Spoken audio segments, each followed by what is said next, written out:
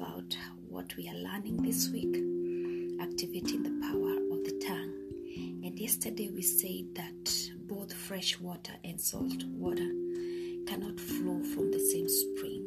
And we said that we cannot justify releasing life and death from the same source. And we said that the fig tree cannot bear olives and the grapevine cannot bear figs, and neither can salt spring produce fresh water. And yesterday we said we need to make a stand. We need to have a stand of what we are really going to unleash through the tongue.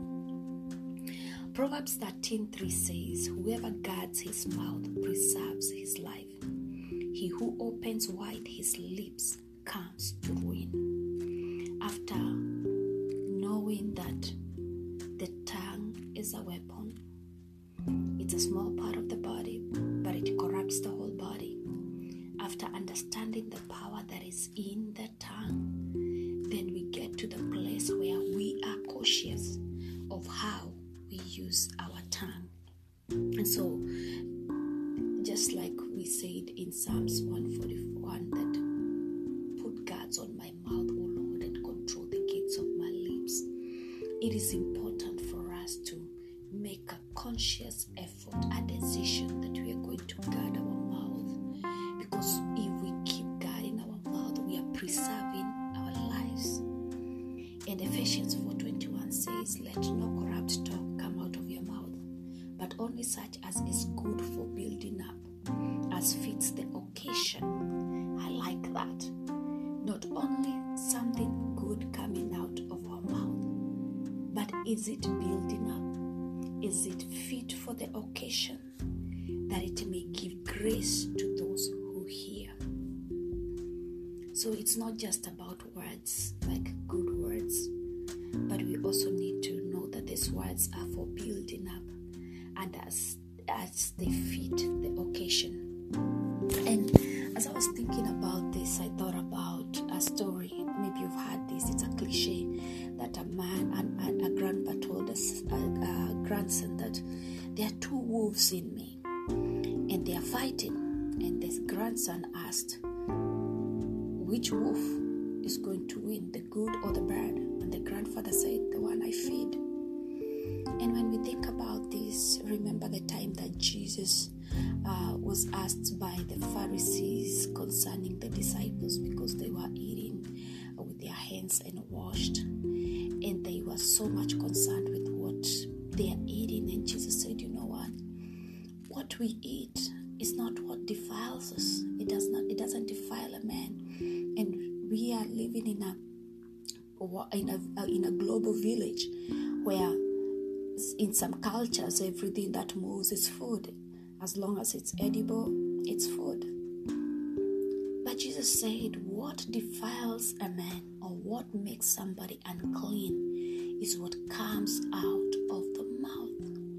And as we all know, out of the abundance of the heart, the mouth speaketh. So if we are going to be speaking words that are good for building up and that fit the occasion, then we need to know what is in the source. We need to make sure that we feed ourselves with the right content. I remember many years ago when I was learning computer, there's this famous phrase, garbage in, garbage out. Whatever you put in is what you release. So let's not just concentrate on the food that we eat physically, but also on the spiritual nourishment, so that we might become those people who will be speaking words that are good for building up and as fits the occasion, that it may give grace to those who hear.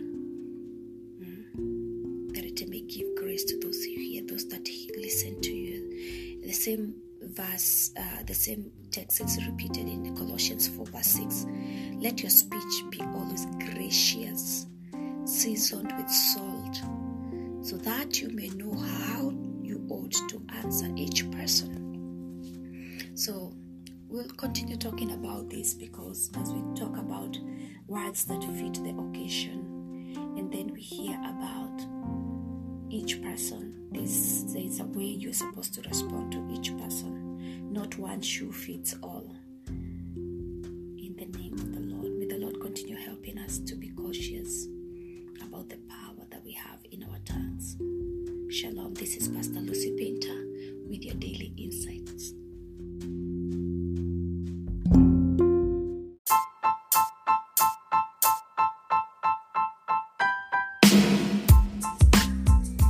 Thank you for your continued support and encouragement to the making of the Daily Insights, reaching an average of 60 people a day with over 10,000 total plays. I invite you to partner with us by supporting this podcast through monthly or one-time donation.